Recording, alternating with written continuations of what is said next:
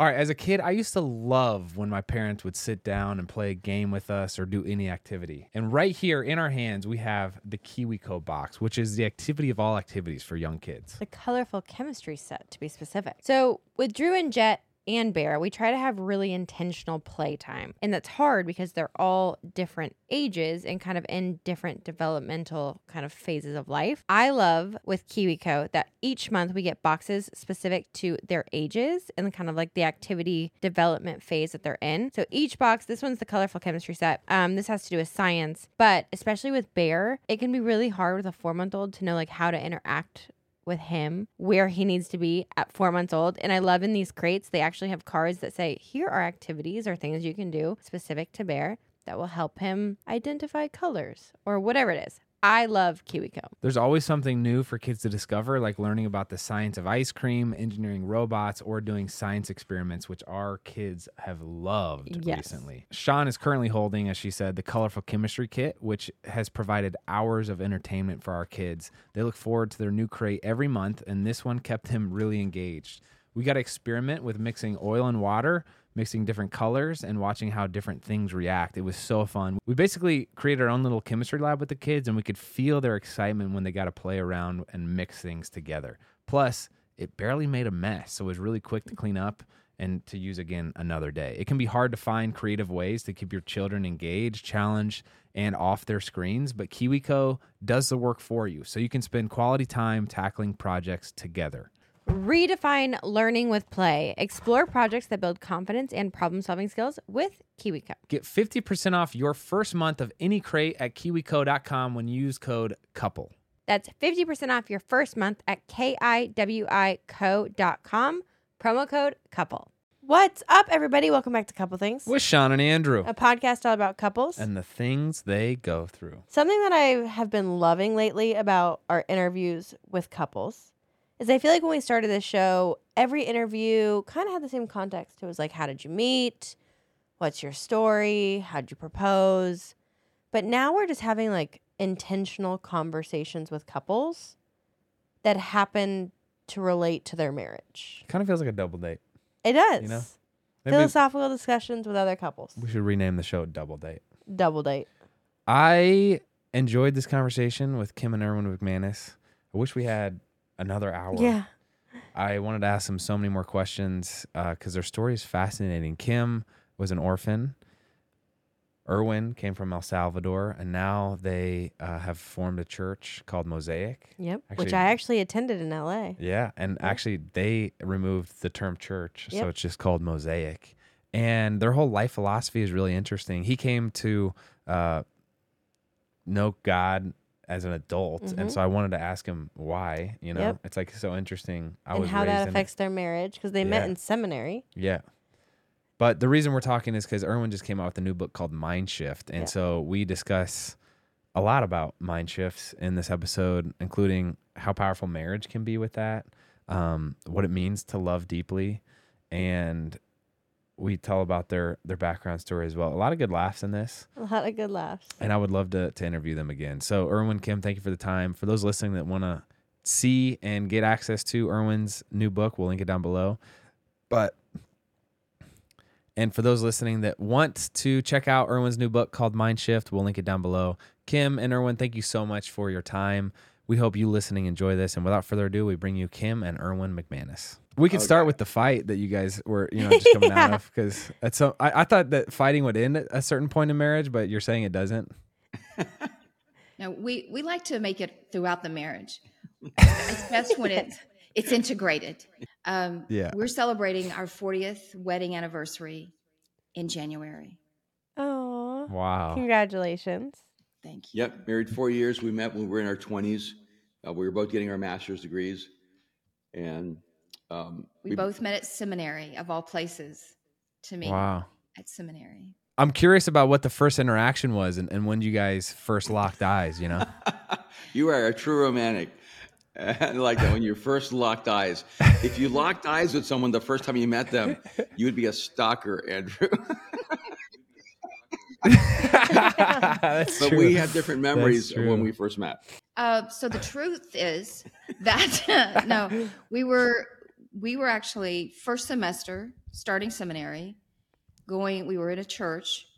We met there, and I thought your roommate was hot. Wow.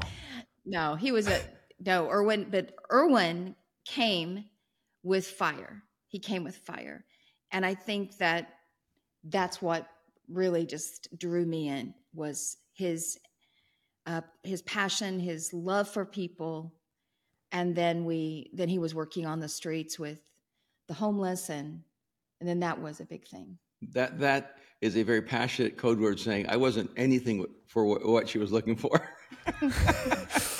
And my first memory of meeting Kim, I had started a project in downtown Fort Worth for the homeless and for people just living on the streets.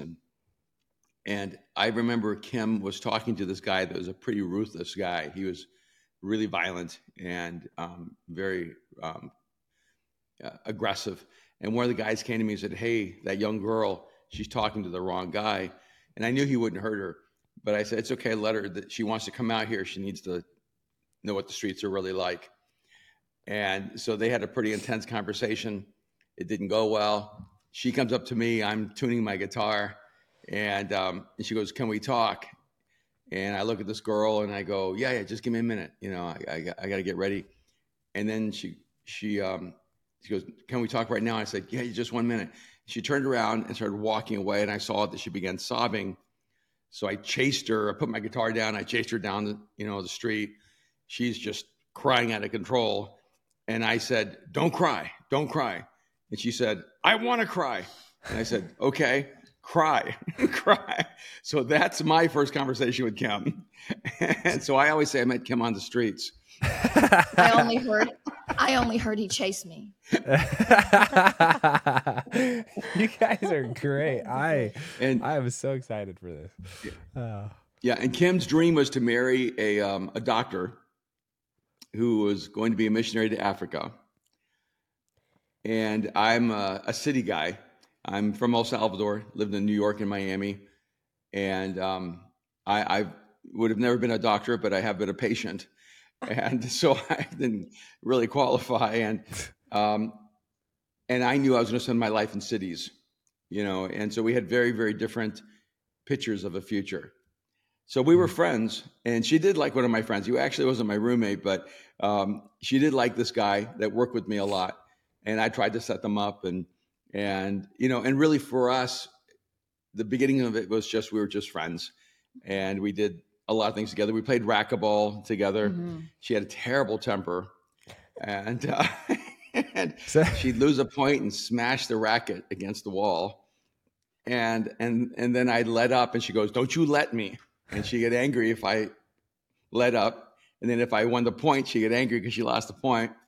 And so our first date kind of together, we fought on the racquetball court. And after about 30 minutes, I looked at her and I said, "Hey, when you learn how to play like an adult, give me a call." That's great. It sounds like you're fiery too, Kim. You called Erwin fiery. She is nothing but fire. But his comes from passion. Mine's just anger. Mine's just generally anger. No. Kim is a farm girl, and she grew up in the mountains of North Carolina. And she won't tell you this because she's very understated. But Kim was an orphan. She was abandoned. She was around 8 years old in a government project, left starving. And a lot of her brothers and sisters ended up on the streets, or drug addicts, or drug dealers, or criminals, or adopted. And Kim had to survive really psychologically, at least on her own. She was in a foster home from the age of 8 to 18, and never heard the words "I love you" one time. Always wore clothes that were bought at thrift stores, and really knew abject poverty. And so she had to develop a toughness that very few people ever have to develop. And and I if I ever met anyone in my life there, I feel like God just pulled them out of a terrible story and gave them an extraordinary future, it was Kim. That's right. Wow. How far into your guys' dating lives or marriage did you end up in your respective fields? Well, we still don't know what my respected field is. And, she's always wondering what I'm doing this year.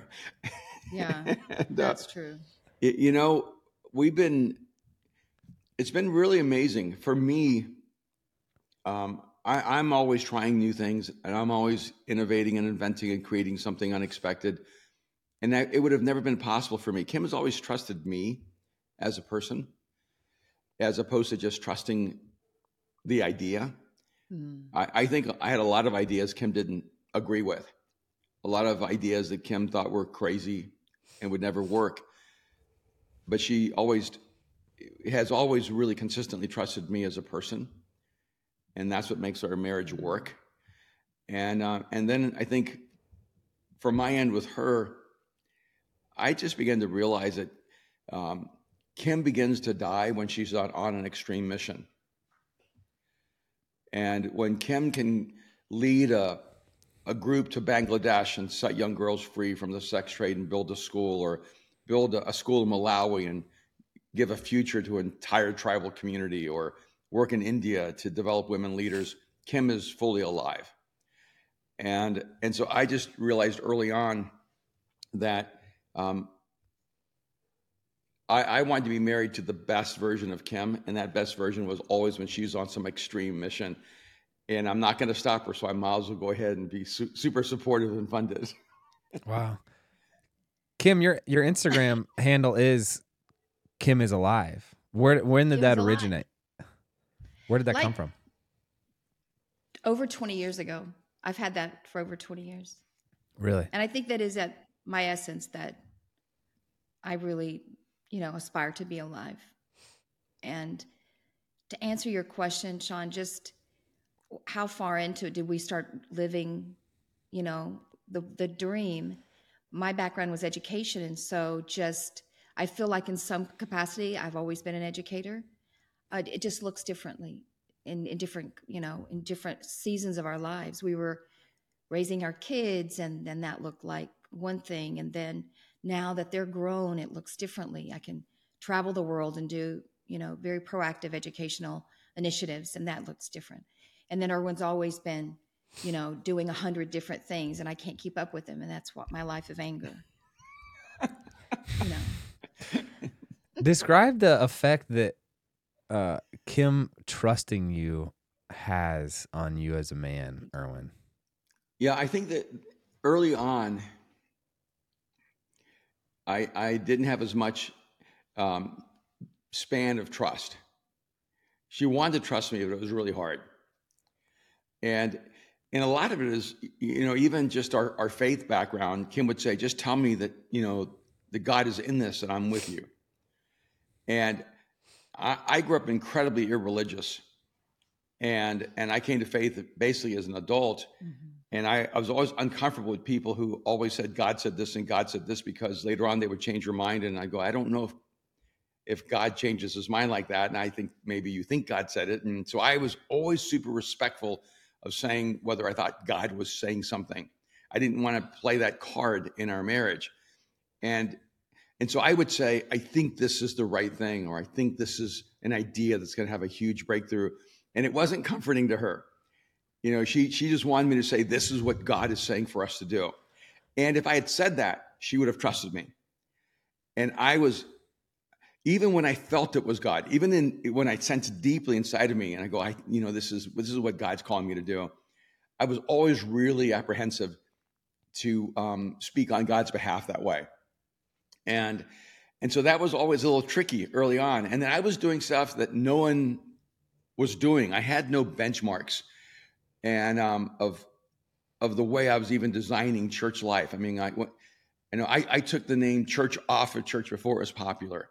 And, even with Mosaic, it's not Mosaic Church, it's just Mosaic. And it put us in all kinds of heat with the whole Christian world. It's such a small thing, but it made people angry. When I started bringing art and dance and film and, sketch comedy into our experiences on Sunday, that wasn't something Kim was excited about. She felt at first it was really sacrilegious and it would hurt people or drive people away. And so early on, we had a lot of challenges because I felt things incredibly intensely. Like, I have to do this. This is the way I'm going to create what I see in my soul. And I know Kim wanted to trust me, but she also heard all the criticisms. She absorbed all the hate. She absorbed everyone who said negative things about me. And they would go to her. And I think it created so much pain for her. And would that be fair? It's true. And so it took us years, I think, before we got to a place where Kim, like I would say to Kim, this is what I'm here. This is what I see in the scriptures. And she would say, please don't tell anyone.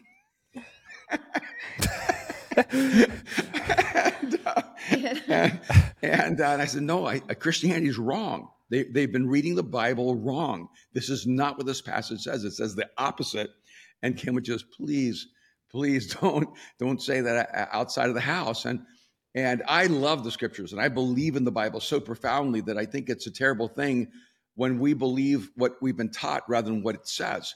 And so I feel this deep conviction to rip through our comfortable conclusions to truth. And that would create so much dissonance in our home. And so I would say it took us years. I mean, I do think there was a break point in our life where we just realized we're on the same team. And in some ways, sometimes it's us against the world. And it doesn't matter who joins us, who doesn't. We're on the same team together always. Was there a turning point for you, Kim, when it came to that of, oh, we are a team, or I can trust him? Was there a moment that you can remember, or a phase? Like what turned the page for you? I think it's sensitive. The moment I decided that this is a moment of, absolute trust was when I was watching his mom see him as the high schooler, or not the man that he was, that I could see him as. And I had to take my stand behind him. And I said in my heart, I will always, whether it's in front of his mother or in front of whomever, I stand with him. And it wasn't blind trust, because I don't feel like I trust anybody blindly. I mean, I'm, very skeptical with people. But trust that's painless is easy. But we had gone through, and we're going through, and had lived a life already of broken trust. So it was painful to say. Not between us, but it was painful to say, I am going to trust this man, and above all others. And I've always had his back. I mean, even when he didn't know it. and I probably openly said, I don't have your back, but I did have his back. It's just a journey. It's the journey that we've been on, that we've had to stay connected like that. Well, early on in church life, we would have business meetings, and Kim would stand up and oppose me in the business meetings. Oh, Yeah. And so, believe me, her trust was something I had to earn. And I realized early on that Kim was always going to act out of conviction. She was never going to conform. She was never going to just be compliant. That Kim was going to act out of conviction in her life. And so those are conversations that we had to have as a couple, and so that we could be on the same page when we walk out in public.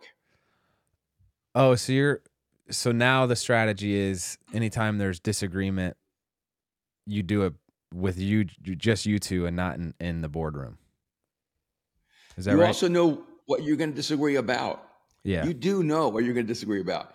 You know when you're going to do something and it's going to create tension. It's going to create conflict or confusion. One funny story is that about 10 years ago, I decided for the first time to go in the fashion industry, in the film industry, start a business. And I didn't even know if I was going to stay pastoring. And I went and got Kim. We went and got breakfast and had coffee. And I said, honey, I'm going to pivot in the next 20 years of my life. I'm going to be an artist. And I just want to, let you know and make sure it's okay, and help, and I'm going to, go in, start designing clothes and bags and make films and create art. And I'm still going to follow Jesus, but I'm not going to do it in the same, in the same way. And she said, sure, go right ahead. She was so incredibly supportive. It was like the most beautiful moment. And a year later, she says, hey, we need to talk. And I said, oh, sure. But about what? She goes, it seems like you've suddenly gone off and become this like fashion designer and film guy. And what about ministry? What about the church? And she goes, you need to talk to me about where we're going. And I said, honey, we did have that talk a year ago. And she said, that talk didn't count because I didn't believe you could do it. Oh, I know that situation well. Yeah. But what's funny is she ended up loving it. I ask about that moment of unification because this is our 7th year of marriage. Well, I guess, sorry, we're on our 8th year of marriage, and it really has been a formative year where we've felt that. Like, there's just been a couple significant life events that have happened where we've just had to turn to each other and be like, oh yeah, you're my number one team. Like, you're my number one priority, and almost explicitly say it. And it was such a profound experience where I'm like, marriage is so fun. And like, I even view conflict differently, where it is more of a team effort of, oh, hey, she's disagreeing with me, but it doesn't need to be super contentious. And it's really just her different perspective, which is highly needed to balance out my perspective. And so I'm like trying to think, can you front load that earlier on in a marriage as opposed to having to wait 7 years, 10 years to reach that point? Because it's also interesting, Erwin, you saying, if I had just told Kim that God is telling me to do this, then she would have been behind it. But the very discipline of you not telling her that is what builds the trust over time. And it's like, maybe it is just a result of timeliness, but I don't know, just thoughts. I do think that different personalities, I was going to say men and women, but I don't know if that's always the case. But some people move from thinking single to married faster than other people. And I find a lot of times men, when they get married, are still thinking like a single guy who's now married. And the wife is thinking like a married person who used to be single and has to make individual choices. And so in your marriage, you still have to make individual choices. And that are really about your unique calling or gifting or personality. And now you have to make it in a different process. And so we'll go back and forth. Like, I mean, frankly, Kim will book a trip to Malawi and forget to tell me. Like, I will see it at the office on a calendar. Oh, she's leaving on Tuesday. It's good to know. But when she used to do that, I would get angry. But not because I was really angry, but because, you're playing the chips game, and, so now if I do a stupid thing or if I plan a trip without telling you, you can't get angry at me. And I realized a long time ago, oh, if I get angry, she's still going, but now she goes and she's sad. Yeah. And we're angry and we're not together. And so now it still happens now. And she'll plan a trip and then I'll just go, I'm so happy for you. I just want to know so that I can plan my life too. And what's crazy is like my schedule is insane. If Kim wanted to live holding things over me, she could do it every 5 minutes of my life because, she may plan that trip to Africa and forget to let me know, but I have stuff all the time that's messing up our life. Yeah. Things all the time that are changing our schedule. And if she was always holding me to, hey, you didn't tell me in time, our marriage would be miserable.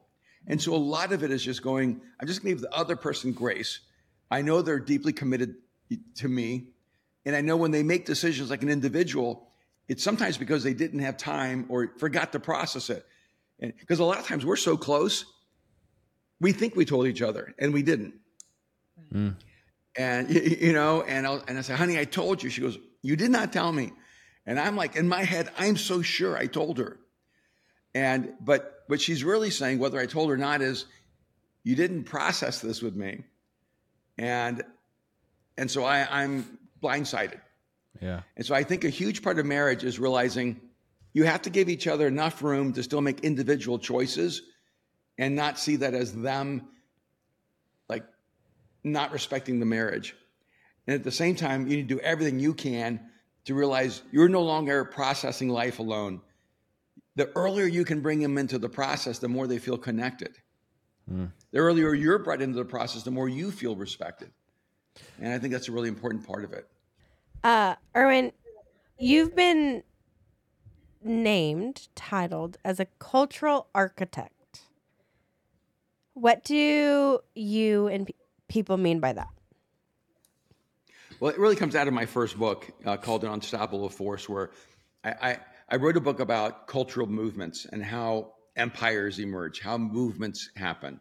And I think early on, I worked in my 20s and 30s, I worked as a futurist, and I worked with organizations and helped them figure out how to have the kind of culture that is relevant to the world around them. And so a lot of it is because we, at that time, 40 years ago, we're not really paying attention to culture. We just thought culture was something that just happened, but culture is something that's created.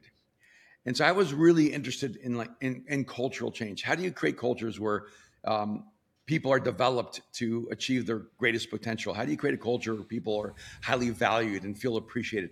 How do you create a culture where there's transparency and authenticity and integrity? And so being a cultural architect for me was looking at people not as individuals simply, but as an interconnected whole, that when we do things together, we create either a positive or a negative culture. And, maybe being an outsider, being from El Salvador and having English as my second language and American culture as a secondary culture for me made me really aware of the fact that cultures are different.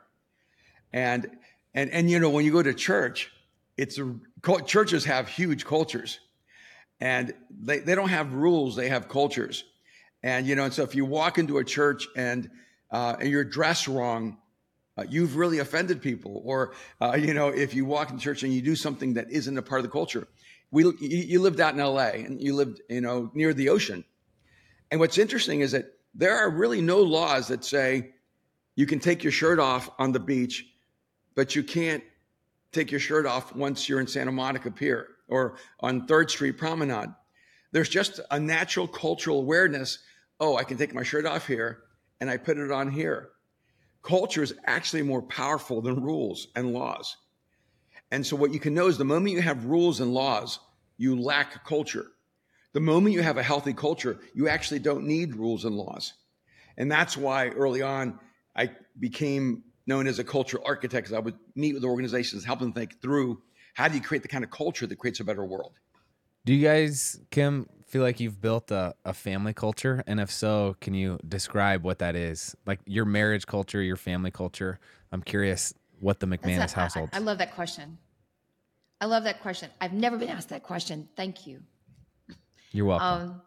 We have, and I think that's been very intentional because it's not something that we ever had. Erwin, broken home, and it was the intentionality of our marriage that we said we are going to create something here that's going to last. And we didn't speak it like that. We just knew that's what we wanted. And the culture was built on, creativity and learning and travel and serving people and ministry and caring and really trying to give our kids freedom to be who they, were meant to be. Education, because I came from that background, I thought, we do it one way, and realized the way that it's done here was not working for our children. Every time we took them, on a trip, they would come back and feel the pressure of failing in class because they'd been gone for so long. And so we just realized, our culture is not like every other family. We're going to take them out of school. We're going to homeschool. We're going to do something. We're going to do something different. And ours doesn't have to be like every other family that we saw. And because I was very much about comparing our family to somebody else and hoping that we would measure up, as you do. But then I realized it's just not working. It took me years to figure that out. But all the while, Erwin is really, really good at gearing the ship. And so we found our way when other people weren't doing it the way that we were doing it. And we had to be okay with that. And we had to be okay with the love of less people. And then, but to have our kids strong and grounded. And every time they felt grounded in us, even though we were maybe in different places and not always home, they felt like, oh, okay, we can do this. We can do this. And they grew up to be amazing people, amazing humans. You know, Sean and Andrew, you guys were in LA, and so you know that LA is not really a culture that has a high value for family. And in fact, you'd have a higher value for your pet here than you would have children. And, you know, so it's a very different kind of culture. So when you ask if we create a family culture, you know, I would say 75% of Mosaic is single. And so you don't have a lot of family culture in LA. And then on top of that, even though they're single, they're also very disconnected from their families. So you have an emerging environment here where family is really diminished. And in fact, you know, the idea of a husband and a wife or mom and dad is almost seen as the last worst option of human, you know, expression. And so it's been really important for us because, you know, on the spectrum of liberal to conservative, I'd say probably 95% of Mosaic would be liberal Democrats or socialists, as far to the left as you can go. And so here, Kim and I, we've been married for 40 years, and you know, our kids live within 10 minutes of us because they want to be our friends, and they're adults now, and they want to live in relationship with us. And we're trying to model something that is no longer really advocated or believed in. And we're not like preachy about it. We just do it by living our life and trying to be an expression of something that's still really wonderful. And and so it's an interesting kind of dynamic here. And I think that's why a lot of the people who come to Mosaic actually listen to us, is because there's a sense of the aspirational nature of, oh, it's possible to have someone love you all your life. Oh, it's possible to actually, marriage isn't just an illusion. Marriage isn't just something antiquated. It's something that is real. And, you know, it's not just an obligation. It can actually become an extraordinary experience. And, you know, I don't want people to think we've been married for 40 years because we have simply a biblical obligation to be married. And we've been married for 40 years because Kim is awesome. And we have this beautiful relationship, and we keep growing. And you can experience a level of love when you fight through the hard things with someone that you cannot experience if you just keep bailing out, moving from person to person to person. Yeah. And so I think there's a deep, rich message that is really important, not just by what we teach, but what we live. We've been lucky enough on the show to interview hundreds of couples, 99.9% of which have come on the show and basically said just that they're in a marriage, they're happy, they've gone through so many ups and downs, but if it weren't for the marriage, they wouldn't be who they are. Why do you think in today's culture, especially like you were saying in LA, there's such this fear from millennial generation, Gen Z's, younger kids of, I could never do that because it will fail miserably? I think one of the reasons is because they come from a culture where parents said one thing and did the other. And they would rather not break commitments than make them. And, you know, you can go through a divorce, but you don't also want to be a hypocrite. And so they decide, well, if there's two wrongs, I'll just pick one wrong, you know, or one lesser. And so I actually think that a part of the huge problem of the culture, everybody blames the culture that's emerged. But the reality is that a lot of people grew up in homes where even though their parents had divorced, their parents were miserable. And there was no love. It was a cold and indifferent space. And they watched one of the parents die inside. And, you know, the solution to believing in marriage isn't staying in marriage. the solution to believing in marriage is to have a vibrant, wonderful relationship with another human being that lasts a lifetime. And, and so I think part of the problem is that sometimes we have more commitment to the rules than we have to the essence that the rules are supposed to support. And if we want people to believe in marriage, we're going to have to figure out how to believe in love again, and how to fight through the conflicts and the imperfection. The reason marriages are hard is because human beings are imperfect. The reason it's hard for our marriage to work is because I'm imperfect.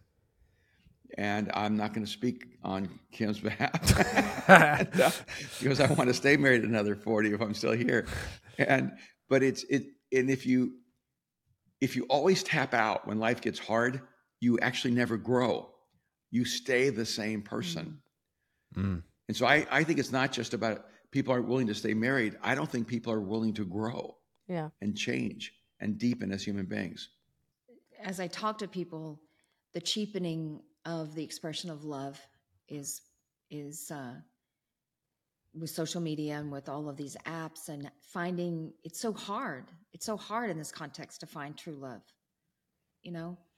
and I don't know why we found it, but I know it's been hard for the people that we serve, that we love deeply, to find love in its most beautiful, wonderful, expression. But all I know is I love Erwin, and he's my best friend.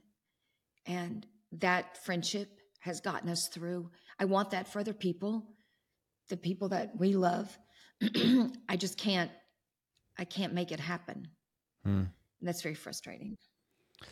In this culture. Yeah. I tell people, if you want to be rare, like, in LA, everybody wants to be unique. And so if you want to be rare, love deeply, because love is actually a very rare commodity in the human experience.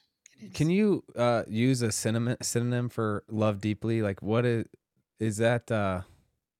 Say it differently for me. I'm curious. Care about the other person more than you care about yourself. Mm-hmm. That, to me, that's what loving deeply is. And it's you're valuing the other person more than you. And I'm not happy because Kim makes me happy. I actually experience happiness because I make Kim happy. Like when Kim is happy, I experience a deep, deep level of joy. Like when Kim is fulfilled, I feel a deep sense of fulfillment. And so it's interesting. If marriage is still a negotiation where you're going, okay, I'll make you happy, you make me happy. Yeah. You're still basically using a utilitarian formula to try to make a relationship work. I actually experience happiness when I see Kim happy. When I know she's happy, that by itself is a reward to me. And so I don't need her then to make it even and make me happy, because I'm already ahead. Yeah. Because when I see her living the life she wants to live, I feel this incredible sense of fulfillment. And there's a lot of things you do wrong in life, but I'm not really sure why, but I do think it is because when I met Kim and I knew I learned she was an orphan, and I learned her life story, I actually thought to myself, I'm going to get the privilege of loving this person all of their life. As opposed to, I'm going to get the privilege of being loved by this person. And so I didn't marry Kim with a sense of guarantee that she would always love me. I married Kim with a guarantee that I would always love her. And then if she always loved me, that was a value added on top of that. Yeah. And I think that's what it means to love deeply, and is where that person's life and value has greater significance to you than even your own. And I feel like Oprah says that's not good. It's really important, to love yourself most. And I understand the psychological weight of what is being said in culture. I just don't know if love works as pragmatically as that. This show is sponsored by BetterHelp. Sean and I have been open about our journey with marriage counseling, and it's been really helpful for us. We all carry around different stressors, both big and small, and it's important to sort those out so they don't affect your relationships. I agree. And therapy is such a safe space to get things off your chest and figure out how to work through whatever is weighing you down. We've been meeting with a therapist individually and as a couple, and it's been a great way to sort through any stressors in the week and have better communication about how we're feeling, which is hard to do when you're busy with kids. BetterHelp is an incredible option if you're thinking of giving therapy a try. It's all online, so it's convenient and flexible with your schedule.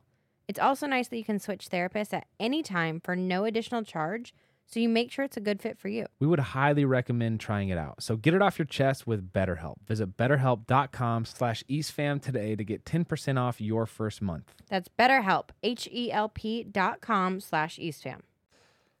Everyone knows that finding the perfect t-shirt with the quality and the fit is near impossible. I told you guys that I found Skims while I was pregnant, and now postpartum, I found the best nursing bra known to mankind from Skims. Well, they've outdone themselves again because they now have the perfect t-shirt, especially postpartum with a changing body. I can guarantee you won't find a t-shirt like it. I love also that Skims has a fit for everyone, from the long t-shirts to the cropped.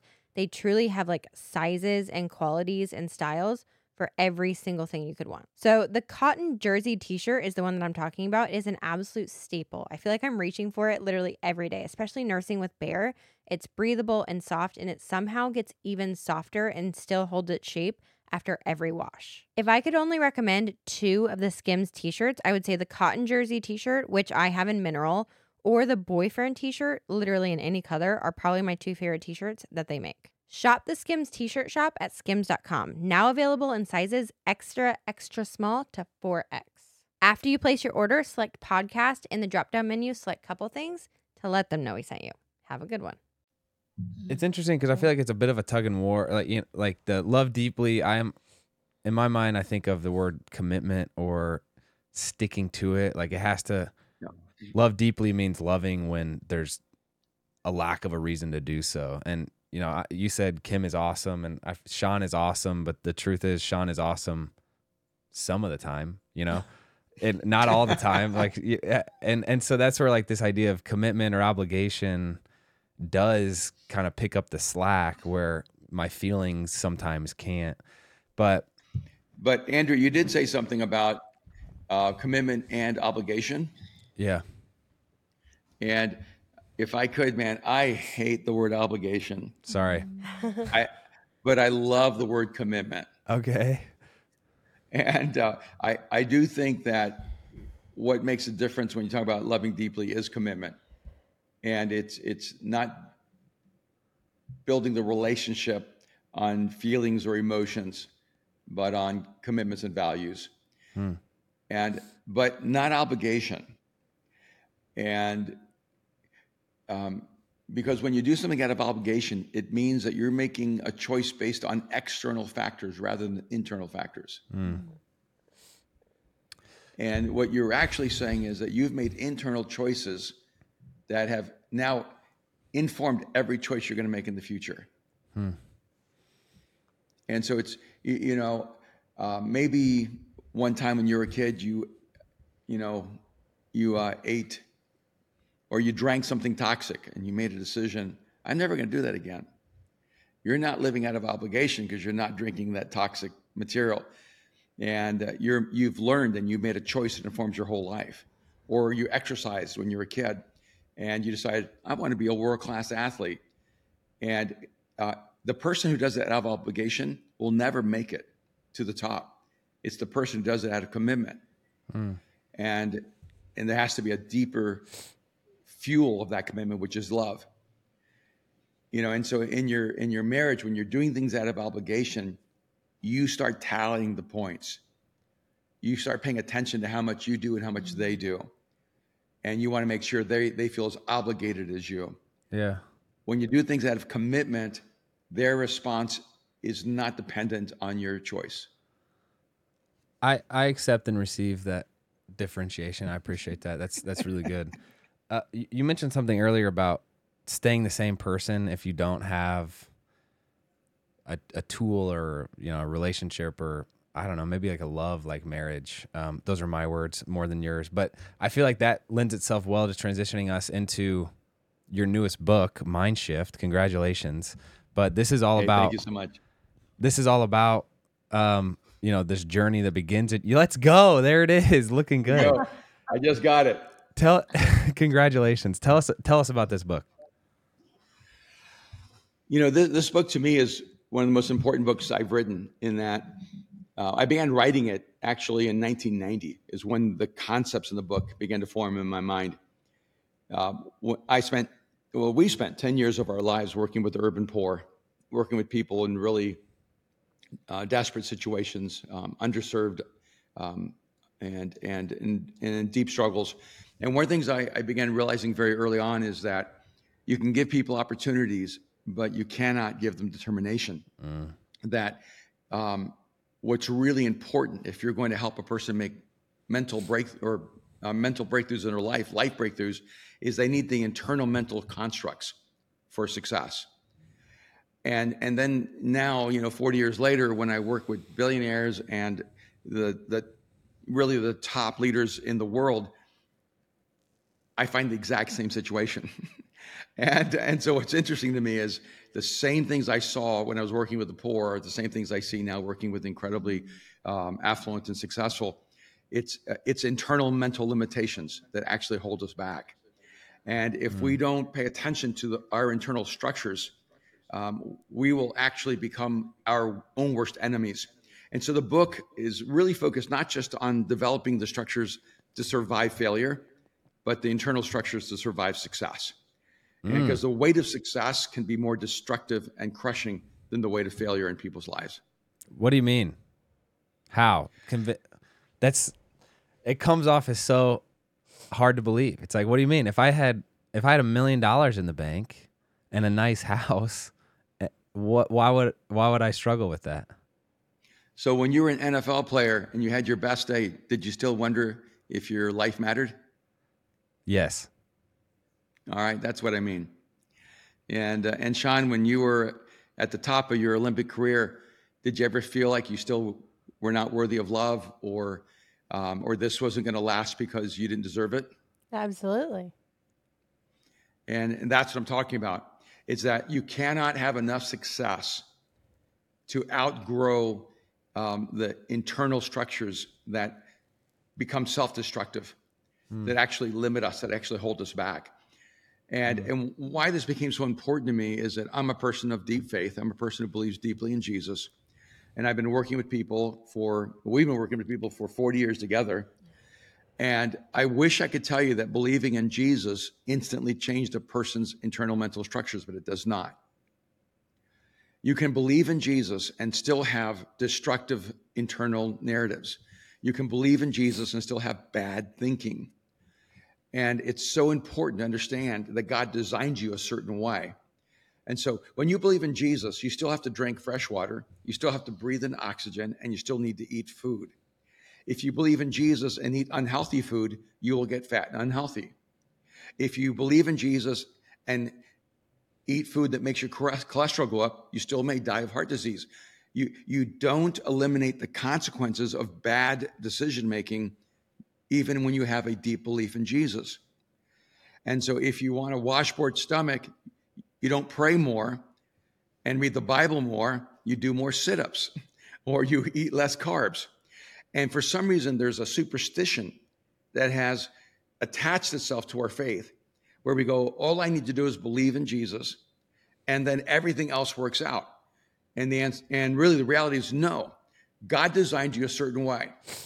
And you still need fresh water, you still need good food, and you still need to breathe clean air if you're going to be a healthy human being. You still need proper mental structures if you're going to live an optimal life. And this book is committed to destroying internal limitations.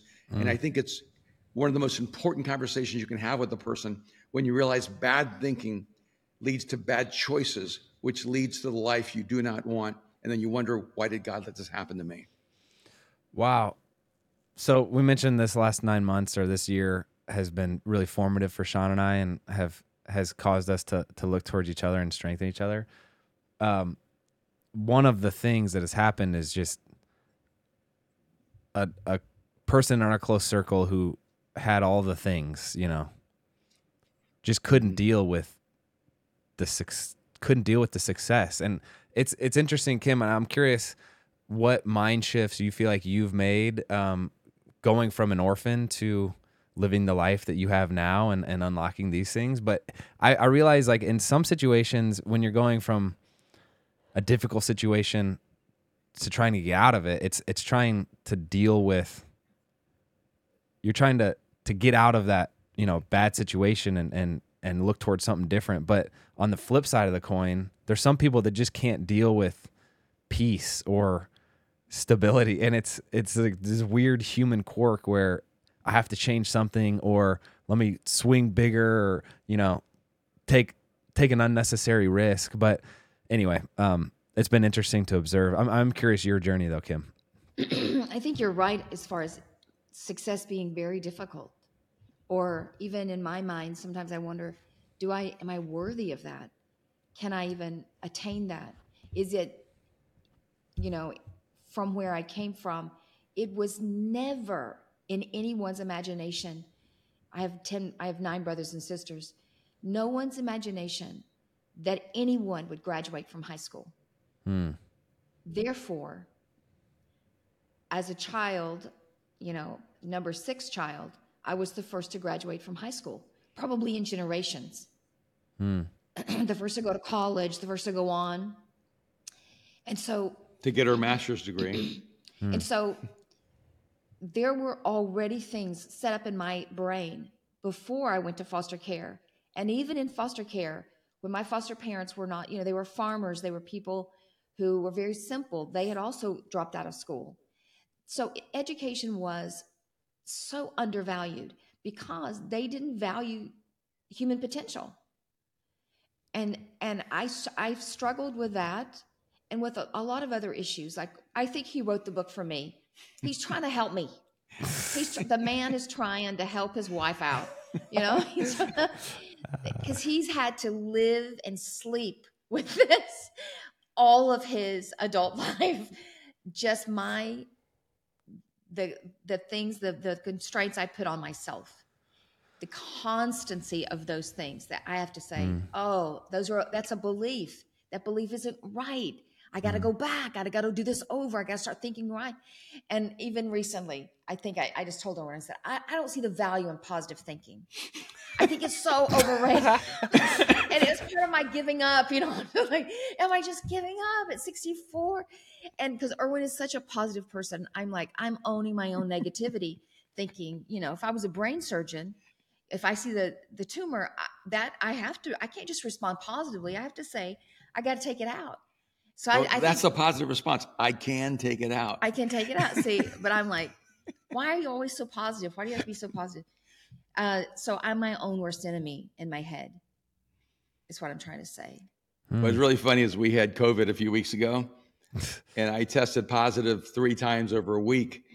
And Kim tested, even though she was so sick, she tested negative 4 times in the week. Wow. And she looked at me, she goes, this is proof that I'm always negative. Yeah. I mean, it was another kind of an indicator. Yeah. So I forgot the original question, but I was raised to have a mindset that thinks always in the dark. When you're poor, you're oftentimes raised with a very fixed mindset. And so you think there's a limited amount of everything in the world, and limited amount of intelligence or talent, but a limited amount of money and food. And one of the things you really have to shift in your mind is this idea that if someone else has, they just took away from you. And begin to have an abundance mindset where you begin to realize that someone else's success doesn't get in the way of my success. What someone else has doesn't take anything away from me. In fact, if anything, it's an indicator. If someone else succeeds, I can succeed as well. And so there are like these subtle, they're almost granular, small shifts. They're not massive, but they're so significant that when you make that small shift, it changes your life. And like one of them, I think in chapter 3, the chapter is you can't take everyone with you. One of the great challenges, both for Kim and I, was that whenever we would make choices that would change our life, whenever we would make choices to grow, there were people who were not happy. They were not happy for us. They felt like we'd abandon them because we were growing and changing, and we'd invite them to come with us. But they didn't want to make the sacrifices and take on the discipline to change. And one of the hardest things for Kim is realizing that people she loves, people in her family, people who were in the church, that she wanted to take with her, that they didn't want to come with her. And you have to have a mindset that says, look, people matter the most. And because that's the opening chapter, it's all about people. But then 2 chapters later, it's you can't take everyone with you. And that's one of the great tensions in life, is to realize that if you stay around people who are underachievers, you will be an underachiever all your life. If you stay around people who are your drinking buddies, you're going to be drinking all of your life. If you're going to actually change the internal structure of your life, you have to be committed to change the external circumstance of your life. Golly, I got the chills when you were describing the subtle shifts that can make such a drastic impact. And I think I immediately thought of the several mentors that I've had that have made those shifts for me. And actually, I mean, one of the lessons that I've learned in marriage is Sean will have some insecurities sometimes that are really like a barrier to allowing me to love her, or it hinders the furthering of our relationship, because she's just like some things. And it's been really cool to see that grow out, and I have my own things, but it caps how close and intimate our relationship can be. And I know we've had the opportunity to interact with some billionaires, and it's such a fascinating experience to sit there and listen to them, describe their vision for how they're going to construct this property or change this city. And the point is not that money solves problems. It's just like their canvas is more easily materialistic things, but maybe your canvas is family, maybe your canvas is your marriage, maybe your canvas is, your church or whatever it is. But it's like, gosh, we are made in God's image. And when you realize that there's this beautiful creative aspect, or like this, oh man, like the sky is the limit type thing. It's a really profound kind of thing, kind of experience that we've been fortunate enough to confront several times in our life. So thank you for the book. And I think it's incredibly powerful. With Kizik hands-free shoes, motion sounds something like this. Kizik helps you experience the magic of motion. With over 200 patents and easy-on, easy-off technology, you'll never have to touch your shoes again. There are hundreds of styles and colors, plus a squish like nothing you've ever felt. For a limited time, get a free pair of socks with your first order at kizik.com/socks. Look, Bumble knows you're exhausted by dating. All the must not take yourself too seriously and 6'1" since that matters. And what do I even say other than hey? Well, that's why they're introducing an all-new Bumble with exciting features to make compatibility easier, starting the chat better, and dating safer. They've changed, so you don't have to. Download the new Bumble now. Hey, thank you so much. And I'm very excited about it. And, one of the little tweaks, you actually sent us a note about these 3 phrases: mental toughness, mental clarity, mental health. But I actually wanted to throw a 4th one in there that I think is maybe the most important, and that's mental agility. Kim is much younger than me, but I turned 65 a couple of weeks ago, and I've never felt more mentally agile in my life. I've never felt more curious, more inventive, more imaginative. And one of the things that you need in life to really destroy every ceiling is not just mental clarity and mental health and mental toughness. You need mental agility. You need the ability to keep thinking differently, to think outside the box, to think inventively, creatively, to adapt to new environments, new circumstances, new cultures, a new world. And in this study, it's interesting. I've worked with 3 neuro clinics over the years. And in one of them, they said, hey, we've discovered the lubricant of the brain, the ingredient that actually keeps the human brain pliable, and adaptive. And it's not word puzzles. It's not reading. And even though racket sports are really important, it's not even just racket sports. The lubricant of the brain, they discovered, is this thing called gratitude. And gratitude, from a scientific perspective, is seen as the lubricant of the brain. And when you remain grateful and you posture your heart to be thankful for your life and the people in your life. And I actually think it's interesting because worship, whether a person is a person who believes in God or not, worship is a recurring act of gratitude. And who would have ever guessed that the experience of worship, where you're expressing thanks and gratitude, would actually have a neurological effect on keeping your brain agile, flexible, and pliable, which makes perfect sense because when you connect to God, you're going to be most open to the uncertain, unexpected, and chaotic future, which is really a really wonderful thing. And so one of the things I really hope that this book does is not just give people tools to know how to survive life, or tough it out, but to actually begin to thrive and enjoy life to the fullest level. Well, hopefully we can all be like Kim and have an Instagram handle like Kim is alive and thrive like that. But all right. It's the best one. It is the best. It's the best. I have about 1 million more questions that I want to ask you all, but maybe it's when your next book comes out and we could do this in person. I'm so grateful for the time that Kim, you and Erwin have given us, and for those listening that want to get access to Erwin's new book called Mind Shift, we'll link it down below. It's important stuff. So thank you for the time. Glad to know you, and hopefully there'll be a next time. It's great to meet you guys, and there will be next time. Thank you. All right. Take care. God Thank bless. you, guys. Bye. Take care. All right, real quick for all of those listening out there, we don't ask for a lot of favors, I don't think, babe, do we? No. But we're going to ask you a favor today, all right? If you're listening to Couple Things Podcast on Apple Podcasts specifically, will you please do us this short, quick favor? We want to make sure you're staying up to date with our show, and Apple's latest iOS update has paused downloads for many listeners, and some of you have expressed our latest episodes aren't being recommended to you on Apple Podcasts anymore. So here's how to make sure you're getting your episode. And again, this is for Apple Podcasts specifically. Open up that podcast app on your iPhone. Search Couple Things and tap our show's icon. And then in the top right corner, you might see a plus follow symbol. If you do, tap it to resume following the show. If you get a prompt to, quote, turn on automatic downloads, say yes. That way, you'll get all of the episodes. Thank you so much, guys. We're so glad this update was brought to our attention because we want to make sure we're reaching as many of you as we can.